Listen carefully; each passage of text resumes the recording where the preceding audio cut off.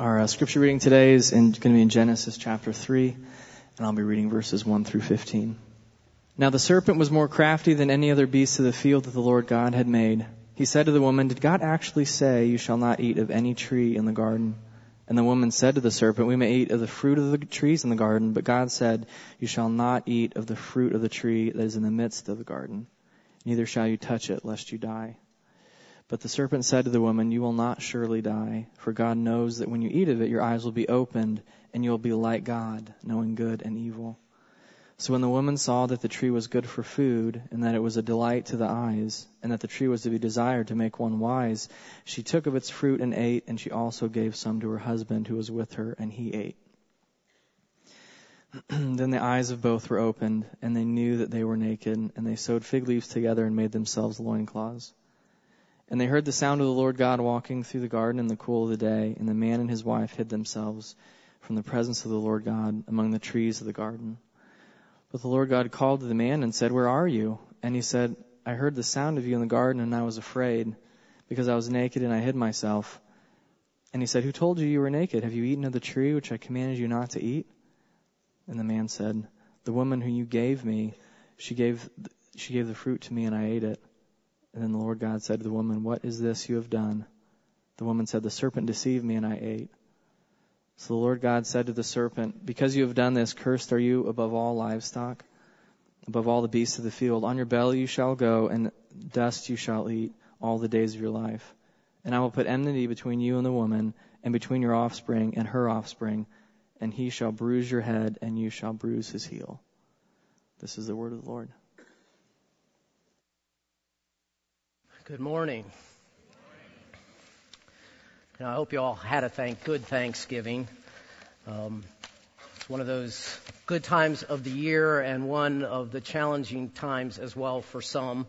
And even from a church perspective, and I think Eric mentioned it well, that we're in that kind of transition between Christmas and New Year's, between Thanksgiving and Christmas. And so we're trying to decide how are we going to handle our services. And so Mark came up with what I thought was a very good idea.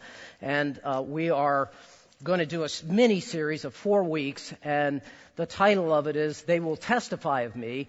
And it's going to be 4 sermons from the Old Testament talking about the coming of the Messiah and the Savior that's soon to come. And I think the perspective will be really helpful and really good. And I have the privilege of beginning that. And so we're going to be in Genesis 3 this morning, as you heard read, an interesting Christmas kind of a passage for sure. And it's one that I've entitled "The Story Behind the Story of Christmas." And as I came to this text, one of the things that crossed my mind was a couple years ago, Kathy and I decided we were going to start an annual tradition. Actually, I guess I decided it. And it was one of those annual traditions that lasted 1 year. Have you ever had those annual traditions?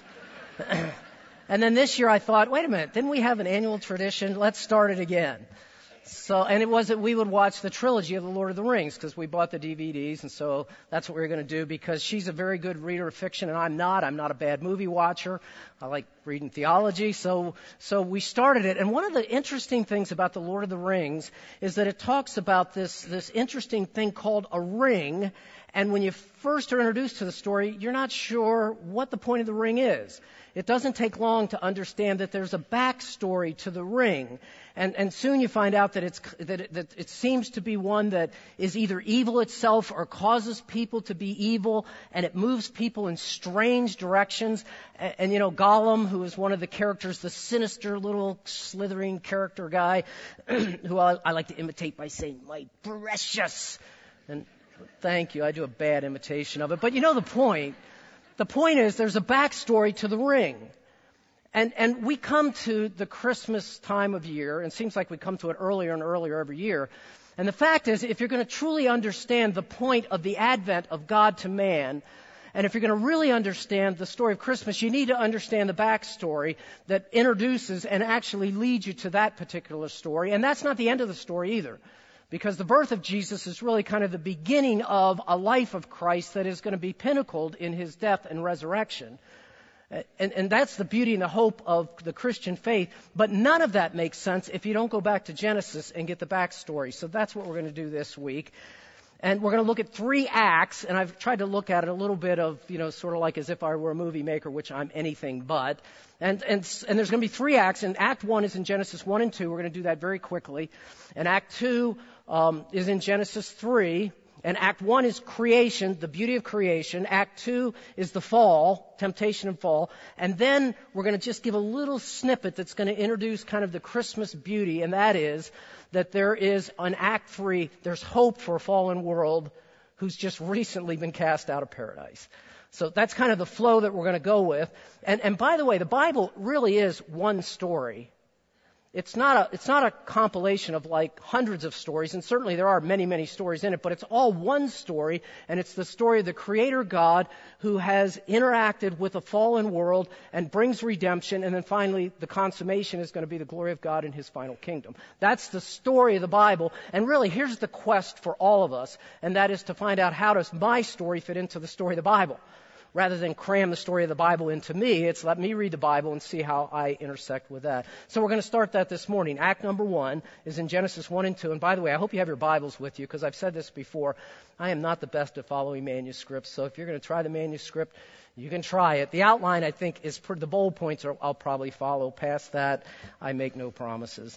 So Act 1, creation. The actors are God, and then there's a man, and then there's a woman. There's 3 actors. And if you look at Genesis 1, and if you haven't looked at it recently, and we don't have time to go through Genesis 1, except to say this. If you look at the first verse of almost every verse, not every verse, but almost every verse in Genesis 1, you find a very redundant theme. And it is, and I knew I would try this every service and nobody will talk, because that's the way it is in church. You're not allowed to talk. You must be quiet. It's like at the first 2 words in verse 3, and I think it's true in every translation, is and God. And then verse 4 is and God. And a little further in verse 4 is and God. And verse 6 is and God. And verse 7 is and God. And verse 8 is and God. And verse 9 is and God. And verse 11 is and... You get the point, right? The main actor is God, without any doubt. And God is the actor who, as you read through the beauty of Genesis 1, and there's a real glory to Genesis 1 that's further described in Genesis 2, as it's as though the writer Moses, led by the Holy Spirit, goes in even a little bit further in depth about particularly man and woman, about the image bearer of God. And you find God is a very active, not a static God. And He's one who's engaging in this creation. He's engaging it in verb form, in speech form, and then also in action form as He molds and makes His image. And the Creator God is actively at work at the beginning of everything. Which, by the way, if you want to know how you intersect with that story, the fact is this. The sufficient cause of you and everything that you know is God. It's about Him more than it's about you. He's the actor and the prime actor, and we, in our actions, need to bring our actions into His will, because that's what we were created for. That's a good thing, not a bad thing. As a matter of fact, it's a great thing. There's 2 significant realities that come out of Act 1. There's a lot more than that, but 2 that I want to share. The first one is this. God is present, obviously. As a matter of fact, some of the theologians, and I like this verbiage, they talk about the garden as being a garden temple. And the idea of temple, the nuance of temple, is that a temple is a place where heaven and earth intersect, where God comes and dwells with His creation. And the garden was to be exactly that. God would come and God would intersect His life with the life of His creatures, and particularly the man and the woman. And so there was some sense, and I don't know how long they were in the garden. By the way, there's a million more questions in Genesis 1 and 2 than I could ever answer, because the text doesn't answer them. And so how long were they there? I don't know, but I do know this, that for whatever length of time they were there, God and man were in unity with each other, and God was God and man was man. And it was good. So point number 1 is the presence of God. As a matter of fact, the word that we sometimes use, which is a good Hebrew word around Christmas time, is we talk about Emmanuel, which being interpreted is God with us. The Em part is with, the El part is God. God with us. In the garden, there was unfettered relationship between the man and the woman and God, between humanity and God. So God was there. Secondly, is that everything was good. Look at the end of verse 1, or chapter 1. And, it states it really emphatically. And God gives a commentary. It's like the Monday morning record of the football game, except it wasn't a football game, it was creation. And God's the actor of it, and he gives his commentary. And he says this, God saw everything that he had made, and behold, it was a pretty good first shot. I mean, good job, God. Not bad. Better than anyone else could do, because you're all there was anyway. No, it was very good. And the very is an important emphatic modifier, meaning it wasn't just good. It wasn't just sufficient. It was more than that. It was at the top and the pinnacle of all that you could possibly imagine. It was paradise.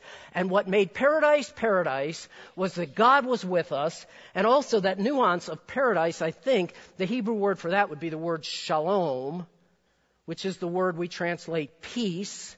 Which what we think Christmas is about, peace. And on one level it's peace, on another level it's sword. But here it was peace, it was shalom. Some of the British writers will use the term, everything is brought to right. Meaning it's all like it's supposed to be. Meaning it's different than my car. Meaning it's different than my sink, which I hate plumbing, frankly. Meaning that it just works. Everything works, and it works like it's supposed to, and everything is in sync. There's total unity. There's harmony. It's the way it's supposed to be. Another way of describing it is at the end of Genesis 2, in a little bit more graphic way, where the author says, and again, it was Moses and God or the Holy Spirit inspired or led him. It says this, and the man and the woman were both naked. And when we say that to our kids, it's like, then they say, what's up with that? What's up with that? It's not a sexual statement, not primarily. It's a statement of unashamed, because that's what the text says. It's a statement of you could be with that other person, and there were only two people, and you could show the total fullness of who you are without shame. It was another statement of innocence, that there is no guilt. I'm totally innocent, therefore I can be totally exposed to you. And I don't know about you, even my wife, who I am the closest with and who I've exposed myself the most to, there's certain little things. Some of them don't seem to be all that big a deal. Maybe they are, maybe they aren't. But we both had those things that just distance us a little bit from each other. Not only that, but they were naked before God, and they were not ashamed, and it was paradise, and it doesn't get any better than that. And that's Act 1. And by the way, if you don't understand Act 1, then you're not really going to understand what goes on in the world, because we have a little taste of the way it should be, don't we? I mean, you kind of know that there are certain things that should be, but then we also know they don't seem to be the way that they should be. And yet even our concept of what should be is because of the garden. And what should be is that God's there, He's king, His people are those who live under His rule, enjoy Him forever, and enjoy each other forever. They love God and they love their neighbor. So then I would love to say, Merry Christmas, see you later, come back some other time. The text doesn't do that. And we go to Act 2 pretty quickly. It's almost as though I wish there were a few more chapters for Act 1 so I could enjoy it and savor it more, but there's not. And we come to chapter 3, and we're going to spend most of our time here because Act 2 is this. It's the fall, and it's the temptation that leads to the fall. The actors are God. The actors are Adam and Eve. They're both in there. There's a new actor inserted, right? I like to do visual aids, and some of you, it's your fault. You've encouraged me. It's not my fault. It's your fault. And those of you that don't want to encourage me, just send me an email and say, don't ever do that again. And then I'll just weigh off how many emails go which way. So anyway, I brought the third actor in figurative form, and there he is. I got him for $1 at Walmart. And I remember as I brought this thing out first service, I thought people would laugh, and then I realized it's not really a laughable looking thing. It's kind of here's what I would say. If you're an amateur, don't do this in your own home. And I would also say that there's something that's intentionally a little bit ominous about this. And by the way, I don't think snakes in and of themselves are evil, but the serpent, and I think the correct interpretation of this text would be the serpent either represented Satan, or I think more likely somehow Satan empowered this creature of God, this serpent. I think the serpent also represents evil in general, the evil that's in the world and the satanic evil that was behind this serpent. That's introduced in the story. And I don't know about you, but if I were writing this story, I would want to say, get rid of that as quickly as you can. But let's look how the text does it. Act 2, chapter 3, Genesis, says this. Now the serpent, the serpent, look at the previous verse. Everything's good, and then the serpent, if I'm reading the story, I'm thinking something's going on here. The serpent was more crafty than any other beast of the field that the Lord God had made. That word crafty in Hebrew, I'm not a Hebrew expert, but you don't need to be, sounds almost the same as the word naked in Hebrew. And there's a play on words by the author. There's the innocence of, and here's the way one of the authors said it, the innocence of the nude people who came in contact with a shrewd serpent. That serpent was intending to take away the shame or the shameless, innocent reality of humanity, and you just sense something's going to happen. You already know the story, but I hope you're reliving it a little bit this morning. And then the serpent goes to work, empowered by Satan himself. And here's the first thing he does. It's at the end of verse 1. And he said to the woman, come on, did God actually say you shall not eat of any tree in the garden? I think that's the way he said it. I'm not sure. I know he didn't speak in English. Whatever language he spoke in, she understood it. And it was a language that I think could be correctly interpreted as to say he was starting to cast some doubt in her mind. And the road of temptation that leads you to sin begins, whether you know it or not, with doubt. And doubt is not just, I doubt if this is going to be good for me. It's, I doubt God. That's who I doubt. Because you see who he's challenging did, and I think it would be correctly read almost sarcastically or with a little bit of a sneer. Or if there was a serpent, hiss, did God actually say? I think that would be the way that it could rightly be read. And then he gives this absurd statement that you can't eat of anything. Come on, anything. That's a long way from one tree. But what he's doing is he and I don't know about you, but it's happened to me where he puts in your head that little bit of doubt. So really, God, really? Have you ever had those times, and I hope you have, when you've tried to share Christ with someone and you tell them you believe in the Bible? Have you ever told anybody you believe in the Bible? So you believe in the Bible? Do you really believe that Jesus Christ took 5 loaves of bread, 2 fish, and fed 5,000 people? Really? I mean, we've probably got more than how many people we got in here? More than 1,000. When I'm up here, I can't remember, and I haven't counted you all. If I had 5 loaves, 2 fish, I'm not feeding even this section, say nothing of those sections and all of that. You know, that's a story that's a little bit laughable, unless you just take it as just kind of a cute story that says Jesus cares for people and he'll feed you or something like that. I mean, really, do you really believe that God actually created all this stuff? Do you really believe that God cares for you? Come on. And the little seed of doubt came into the mind of the woman that was put there by the serpent, for sure. And it was like, here's one of the questions that could be the question of, so God, why in the world did you let that serpent come in the first place? You ever wondered that? I don't know the answer to that. The text doesn't give the answer to that. The text gives the response to that mankind fell into sin, and there's things that come into our lives, and the doubt of God starts to come to us, and as doubt starts, it's going to lead down a path that's not very good. So the serpent took her down the path of doubt, and then look at the woman's response in verse 2. And the woman said, here's what the woman should have done. Isn't it always easy to tell somebody else what they should do? I mean, there's this serpent, and by the way, some think maybe the serpent had legs. I don't know if he had legs. I don't know what the curse was of him. It was certainly a curse of humiliation. But whatever the serpent looked like, when the serpent starts talking, if I'm the woman, my response should have been, I'm going to get me a stick. Adam, come on over here.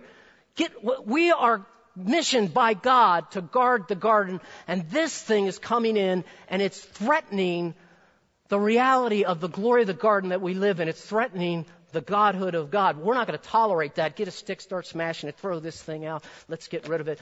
And then I ask myself how there's a little part of sin that I kind of like, you know.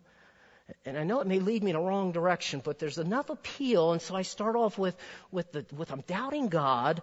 And then here's what she says. The woman said to the serpent, her first mistake, don't talk to him, get rid of him. You can't, we may eat of the fruit of the trees of the garden. Snake, you don't have a very big brain anyway. Fact is, we can eat of everything. All of it. Except. Right? But God said, you shall not eat of the tree or the fruit of the tree that is in the midst of the garden, neither shall you touch it, lest you die. And we all know, right? She added a little bit to what God said. She said, don't touch it, and God didn't explicitly say that in the text. As a parent, I'm like okay with that. I remember my dad. My dad was a lot bigger than me, a lot stronger than me. Even the day he died, he was bigger and stronger than me, I think. And he used to say, because he was a dad of that era, so if you're not supposed to do this, don't do what I would do. Get up as close as I can to see. Have you ever done that? I know, but I won't take. He said, get like this far back and then go back another couple of steps. And as a parent, I used to say the same thing to my kids. So on one level, it seems like, okay, it's a pretty good idea. Here's what's behind the story. The behind the story is, this garden's pretty good, but there's just one thing. If that were different, everything would be really good. I mean, when God said it's good, He's right. But very good, I don't know. There's one tree. And you know what? It's such an alluring tree. And I have trouble thinking that it was a lot different than the other trees. But the allure was that you couldn't do it, right? Isn't that part of the appeal? And I can't even touch it. If I could just touch my precious. I mean, it reminds me a little of the ring, the absurdity of a ring, really. The point isn't the ring. The point isn't the tree. The point is the heart. That's the point. And the point is the heart of one who says, I'm doubting God. And now I'm going to deny the Word of God. And it seems like a little denial, and it turns out to be a major denial because it was a betrayal of her heart. And at core, I'm going to deny that God is really good. Because if He were really good, He'd let me eat that. He wouldn't tell me no. And again, when I think through the temptation, and I think one of the reasons that it's recorded in Genesis 3 is because if you can't see your life intersecting there at all, if you really think that Eve did that stuff and you wouldn't, then you are blinded. Because here's what we do on a regular basis. We doubt God. And we'll never say it like that, but we do. God, really? Come on. And then we deny the goodness of God. We say, God, you're not going to let me have that relationship outside of my marriage, which really seems like it would be really good. You don't want what's good for me. You're not interested in my good. You're only interested in your good, God. And we never smirk like that. The serpent does. We don't. Or if you're going through some difficulty in life, like, Christmas is just one of those challenging times of year because it seems like we're all sensitive to, I don't have enough money, I'm not healthy enough, I'm not wealthy enough, and it seems like people really aren't all that nice. When are they going to get the spirit of Christmas? And I'm living in a situation that I'm not happy with, whether, as Brad prayed, I'm single or I'm married or I'm a kid or I'm an adult or whatever it is. If I just had this, I would be happy, and God is withholding it from me. How dare He? Again, if you remember that Lord of the Rings, that Gollum figure who one time is saying things are good and other times I want my precious. And we're in that same kind of quandary of temptation. And then the third step happens. So it starts off with, I'm doubting God. I'm denying His goodness. And then watch how it goes in verse 4. And the serpent becomes just a bold-faced liar. And he says in no uncertain terms to the woman, you will not surely die. And that little not word is the negator that says, God said it, it ain't happening. You're getting too shook up over nothing. It's not that big a deal. The fact is, it is that big a deal. The fact is, the eating of the tree betrayed a heart that said, God, I don't give a rip about you. As a matter of fact, I want to be you. That's what I want. I want the ring. I want to be who you are. I want to be the Lord of my life. I want to be the controller of my life. So the serpent says, you'll not surely die, for God knows that when you eat of it, here's what God knows, and you don't know this, but I know it, and God knows it, that your eyes will be open and you will be like God. You'll be like God. The desire of every human in walking against God is to be God. And I would imagine none of us have ever said that, and yet the fact is every time you sin, here's what you're saying. I don't want you to be God. I want to be God. I don't want you to be the one that controls life. I want to be the one. I want to be the Lord. I want to be the... And you know what the result of that is? The result of that is you will surely die. So if you think God's a killjoy, here's what God is. He's a life giver. He's the one that prohibits you from going to death and says, here's how you find fullness of life, and it's not by being God. You know, as I try to think of illustrations of that, you know how many illustrations? Dale had 1,000 things to be thankful for. If I had spent that time, and I didn't want to be depressed all Thanksgiving, I could probably think of 1,000 times when I've fallen into sin, and the pattern has been similar every time. And even though I haven't thought about it, I've never consciously said, I'm going to doubt God. I mean, if you say that, I'm better than you. How's that? But I've not said it, but I've done it. And then I've denied God, and I said, God, you're not after my best, because I know what my best is. I know what's for my good. I know that if I pursue this relationship, I know that if I were to do this thing and lie and cheat and steal, and then I would get, and once I get, then I'll be happy. Just that one more thing, and I'll be satisfied. And then in the end of the day, I make that step that says, I desire to be God, and I'm going to move in exactly that direction. And here's what we need to do, church. We need to be people that are more honest with ourselves, and when we're falling into temptation, admit what we're doing. I mean, let's say, this is it. This is what we're doing. And then look how the next verse 6 is one of the most graphic and kind of rapid verses in all the Bible. It says this, so when the woman saw that the tree was good for food, that tree. You know, if it were me, I would be more tempted with that steak looks good for food. I mean, if it was fruit, that wouldn't have worked with me at all. I like fruit, but I love steak. So you see, it's kind of the lust of the flesh. She saw it was good to the delight to the eyes. And really, when you step back, and I don't know how many thousand years back, we're going to say, come on, Eve, it's just fruit. The problem wasn't the fruit, it was her heart. The lust of the flesh, it was a delight to the eyes. The lust of the eyes. It's like Christmas commercials all over the place. I don't know about you, but I'm already tired of Christmas commercials. God deliver us from Christmas commercials. And they're all glittery, glitter all over the place. And if you just get this mini iPad, you will be happy for the rest of your life. And if you don't think so, give one to your wife and give her that little bling thing. And, and it goes on and on and on. And not that those things are evil in and of themselves. They betray a heart that says, if only I had the lust of the flesh, the lust of the eyes. And then here's the killer and the kicker at the end. And the tree was to be desired to make one wise, the pride of life. I can have final control of my life. I can make myself happy and healthy and wealthy. And it's all that I need. Then the text goes on. And here's the horror of Act 2. And the verbs are quick, and they're snappy, and they're deadly. It says she took, ate, gave, and he ate. That's how quick it happened. It's as though the setup for sin was before she was actually in it. It was as though her heart had already been betrayed, and therefore the action wasn't that tough. And when you fall into sin, you think, boy, I don't know how I ever did that. You want to know how you did it? Well, you did it because of a number of steps before it. When you doubted God, and you denied Him, and you desired to be God, and you didn't admit any of that, and you came right up to it, and then you said, all right. And then you, like Eve and like Adam, fell into sin. And then verse 7 says this. Then the eyes of both were opened, which is what they thought they wanted. I want to be like God. Open my eyes. And here's what they found. They found that they were naked. And that same word for naked, just used 7 verses earlier, that was the glory of innocence, the glory of being unashamed, now becomes the horror of isolation, the horror of guilt, the horror of shame, the horror that then, when God came into the garden, they said, we're out of here because God and us cannot coexist because we have rebelled against the Creator God. A little side story, or a little sub-point, or a footnote, is that when Jesus died on the cross, and you know a lot of that, that's going to happen thousands of years later. It's a part of the big story of the Bible.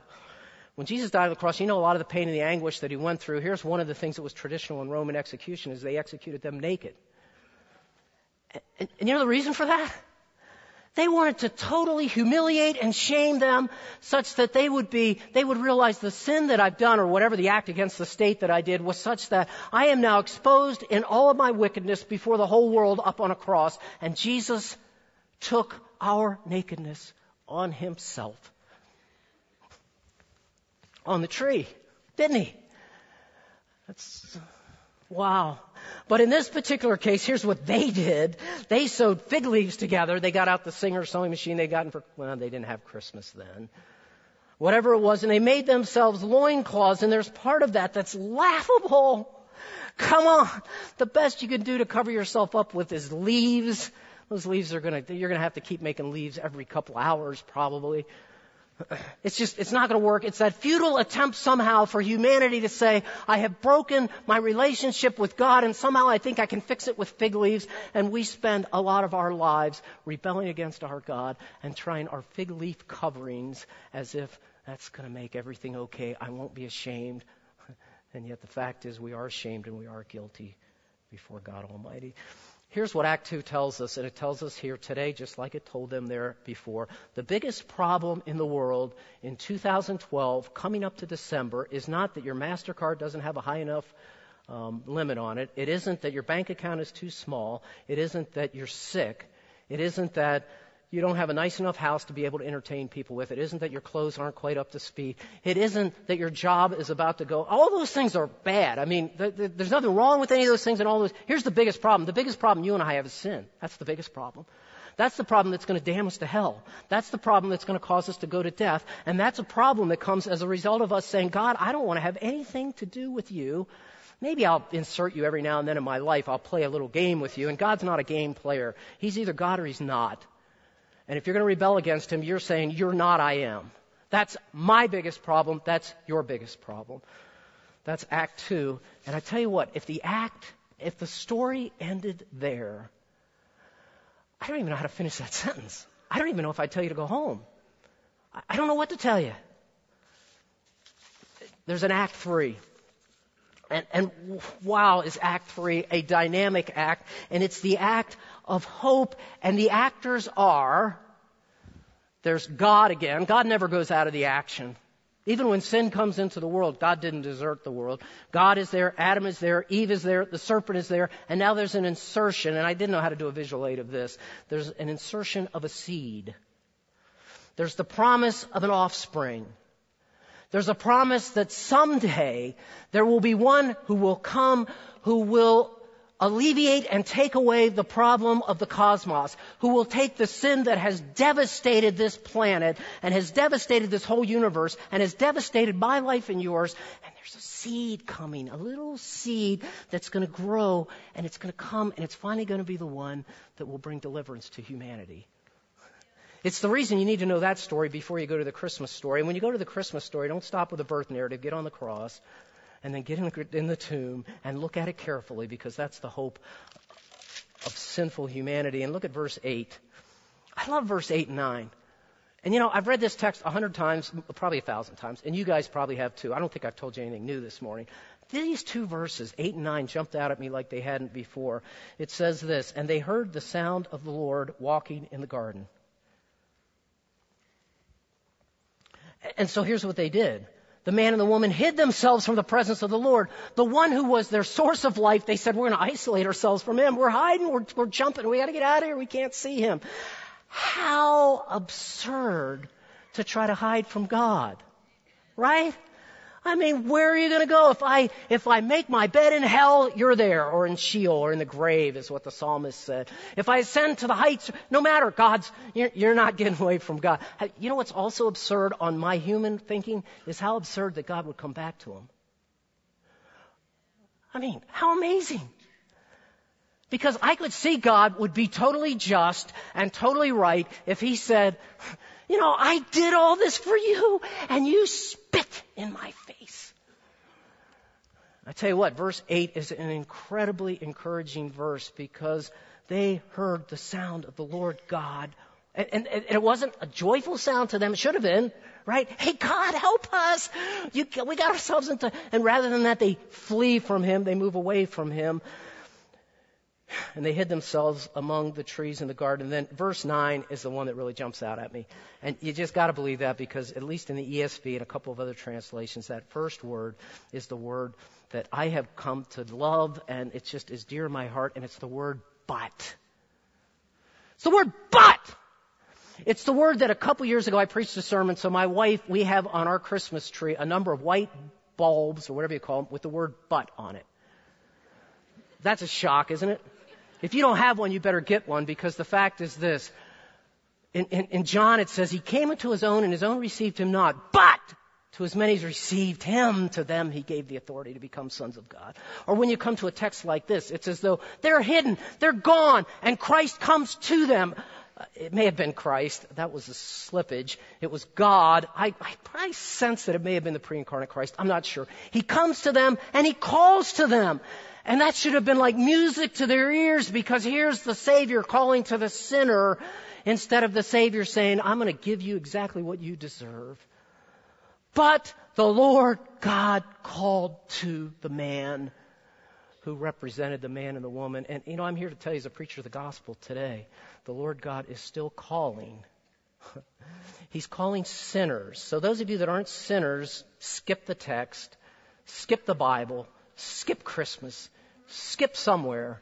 Those of us that are sinners, get your ears open, because God's calling to you. Either those of you that have never put your faith and trust in Christ, listen to the call of God to a sinner. Those of us that are believers and we say, yeah, you're my Lord, and yet you didn't live like it last week, there's still a call of God. Isn't that, man, that is the joy of who God is.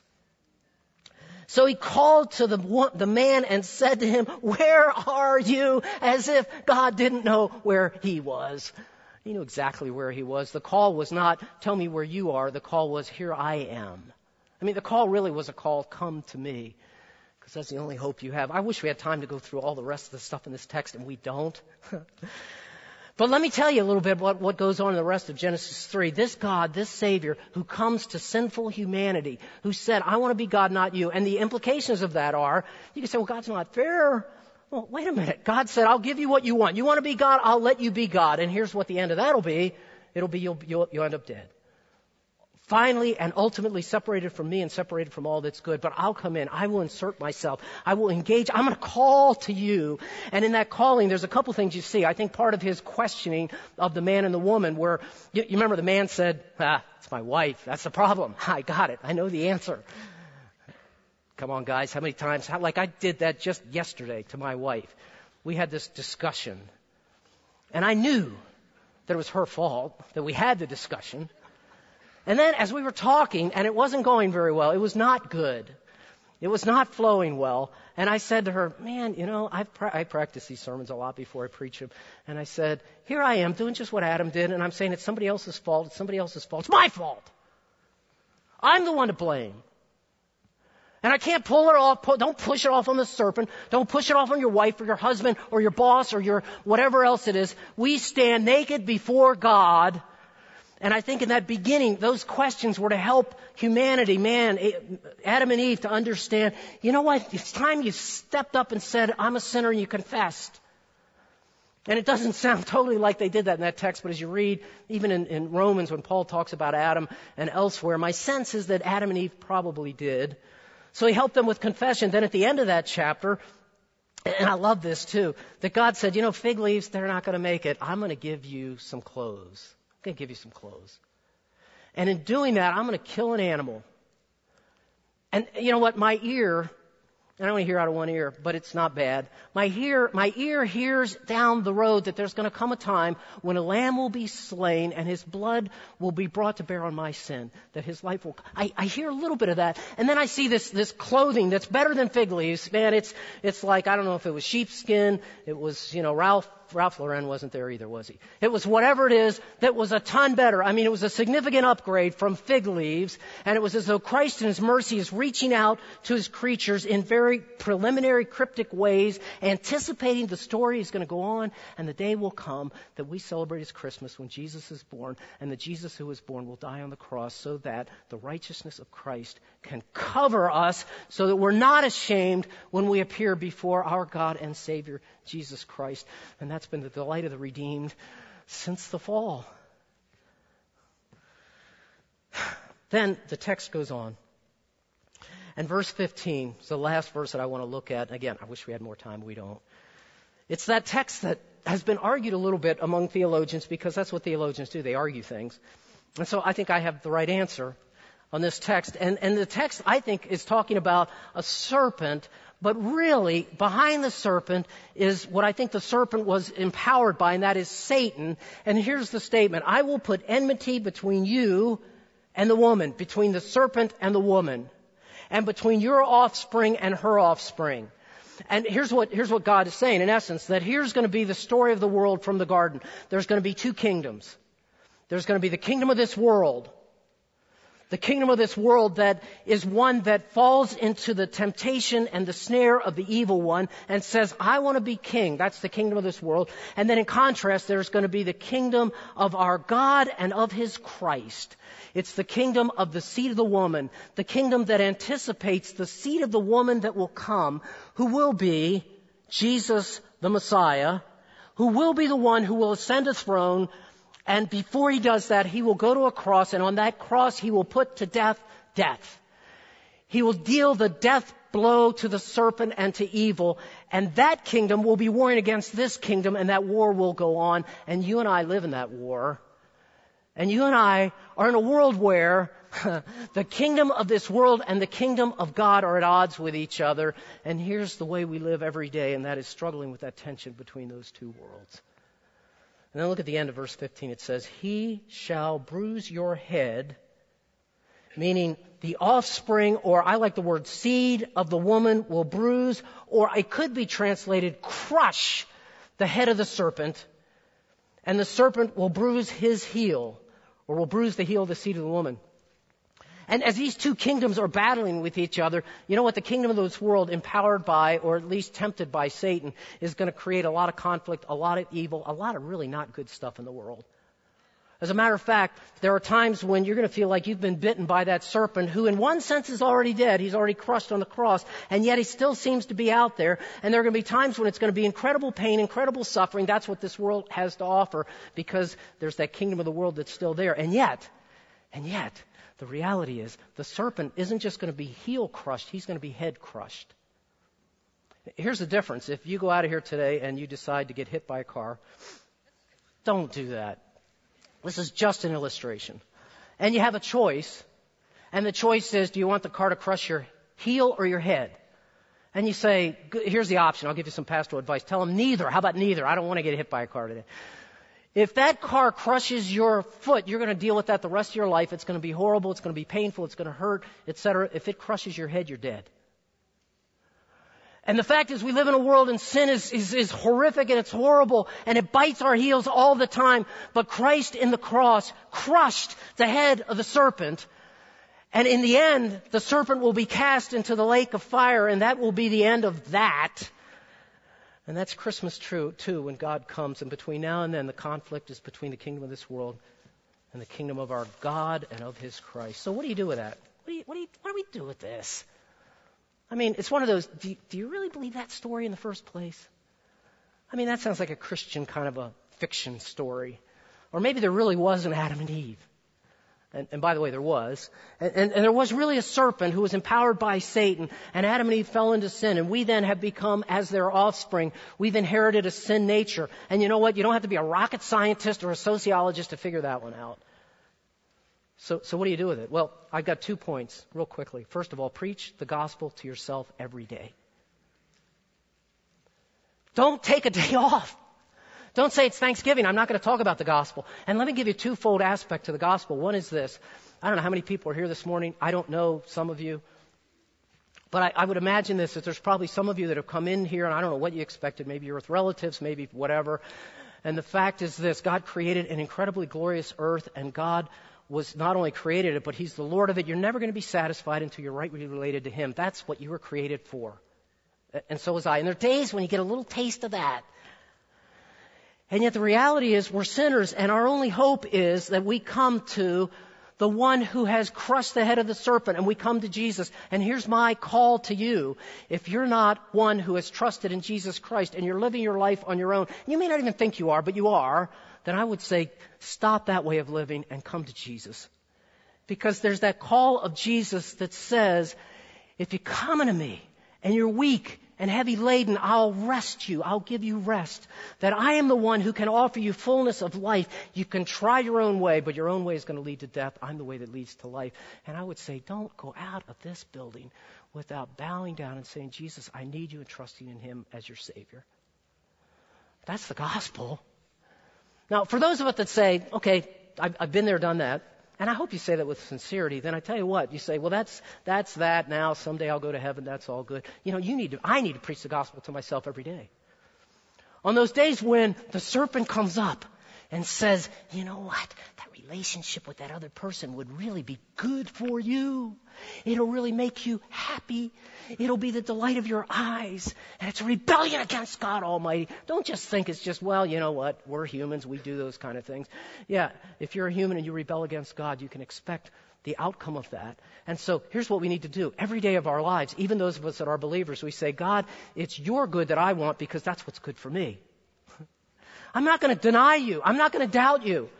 I'm not going to, in the end of the day, say, I desire to be you. I'm going to submit my will to you, Lord. You're my God. Or maybe you've had trouble with being anxious.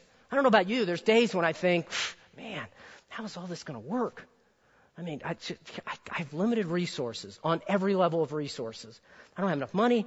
There's times, my back's hurting me, and I'm not getting any younger. I'm getting older. I'm not sure where this is all. I think I know where it's all tracking. It doesn't seem all that good. And so then I start to get anxious. And part of anxiety is this. And it's not that I don't have sympathy for anxious people, because I'm one of them. And at the core, it's saying, God, you must not be that good. Because if you were good enough, you would have given me all these things so I wouldn't have to be anxious. And here's what God calls us to. You know what He calls us to? To say, God, you are good all the time, all the time. You're good. You are. You're good all the time. Yeah. Easier said on Sunday morning than it is when you go into the crises of life that many of you are in, and I've been in, and I understand. And yet I also understand the antidote isn't, God, you've got to deliver me from this. God will deliver you from that. That day will come. But between now and then, we need to trust Him because He's the one that's worthy of being trusted. So preach the gospel to yourself every day. Don't take a day off. Don't take an hour off. That Jesus Christ is the one who is our joy and our hope, and He's all that we need. Secondly is this. I think it's appropriate to weep over the heel crushing of the serpent. Just in the last couple weeks in our church, we've had babies die in the church. In our church family. And when I think of the twistedness of sin, it doesn't get any more twisted than babies dying. That's as twisted as it can possibly be. And I can deny that it happens. The fact is it does happen. And the fact is that's the evil of the kingdom of this world that twists and distorts. And so the question is, what do I do about that? There are people in our church that have been diagnosed with cancer. There are people that are going through some horrific evils in the world. And they are us. They're us. That's who we are. And the kingdom, that biting of the serpent sometimes seems so venomous and so evil and here's what we need to do. We need to remember that Jesus Christ is a man of sorrows. He's acquainted with grief. We need to understand that Jesus is the God of all comfort. And we need to understand that He's crushed the head of the serpent, and the day will come. And that's a faith statement, isn't it? The day will come when He will put all things to right, as the British would say it. When He will make it right. If you were here last week, Pastor Mark did a little video at the beginning of the sermon of Jim Greer. And Jim Greer was his professor. Mark's younger than me, so obviously it was a different era.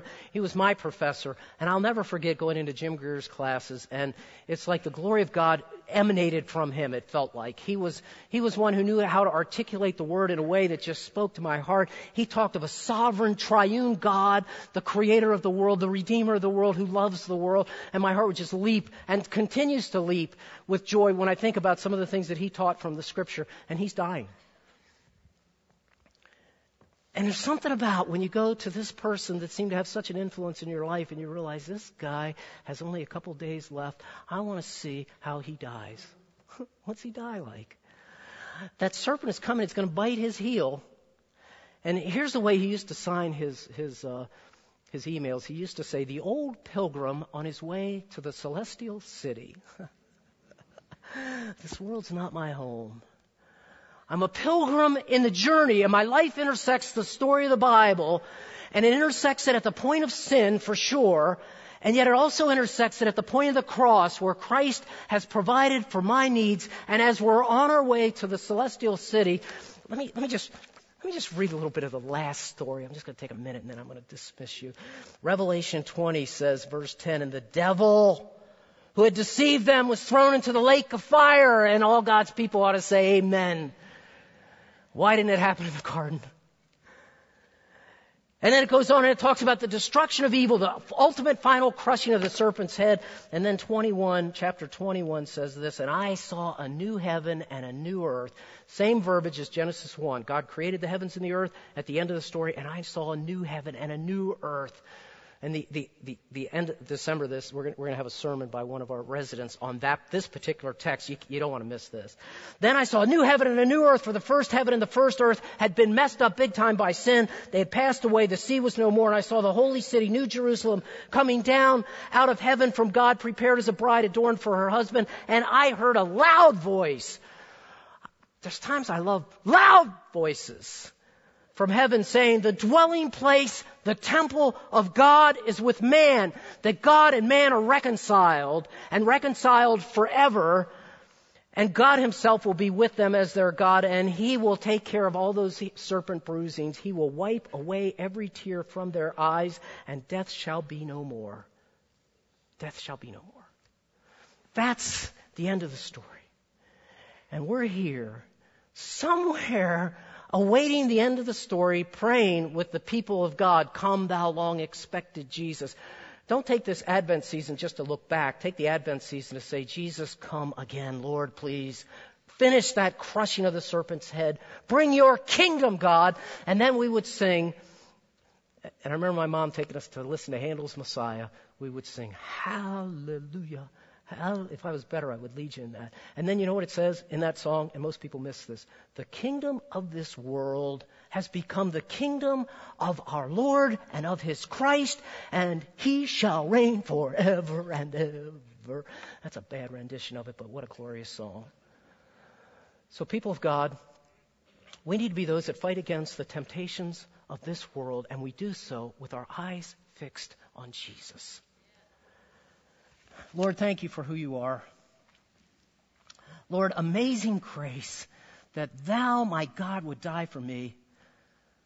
And Lord, I would pray for this group of people here this morning. I pray for those here who have not come to personal faith in you, and they are still assuming the role of Lord and God in their life. Lord, I pray that you would convict them of that, draw them to yourself. Lord, even as I'm praying, may they be asking you to be their Savior, Lord, and to forgive them of their sins, because that's what you want to do. And for those of us, your people, Lord, may we be pilgrims that are on a journey to the celestial city, wanting to live out the full glory of God as you give us time here, proclaiming the gospel to ourselves and to a world, and doing so knowing that that is what you have us here for. And I pray all that in Jesus' name. Amen. Thank you. If you're here and you don't know Christ, there'll be people down here. I'd love to talk to you about Christ. For those of you that are the redeemed, let's go out singing hallelujah, and then let's live for the kingdom of God. Thank you.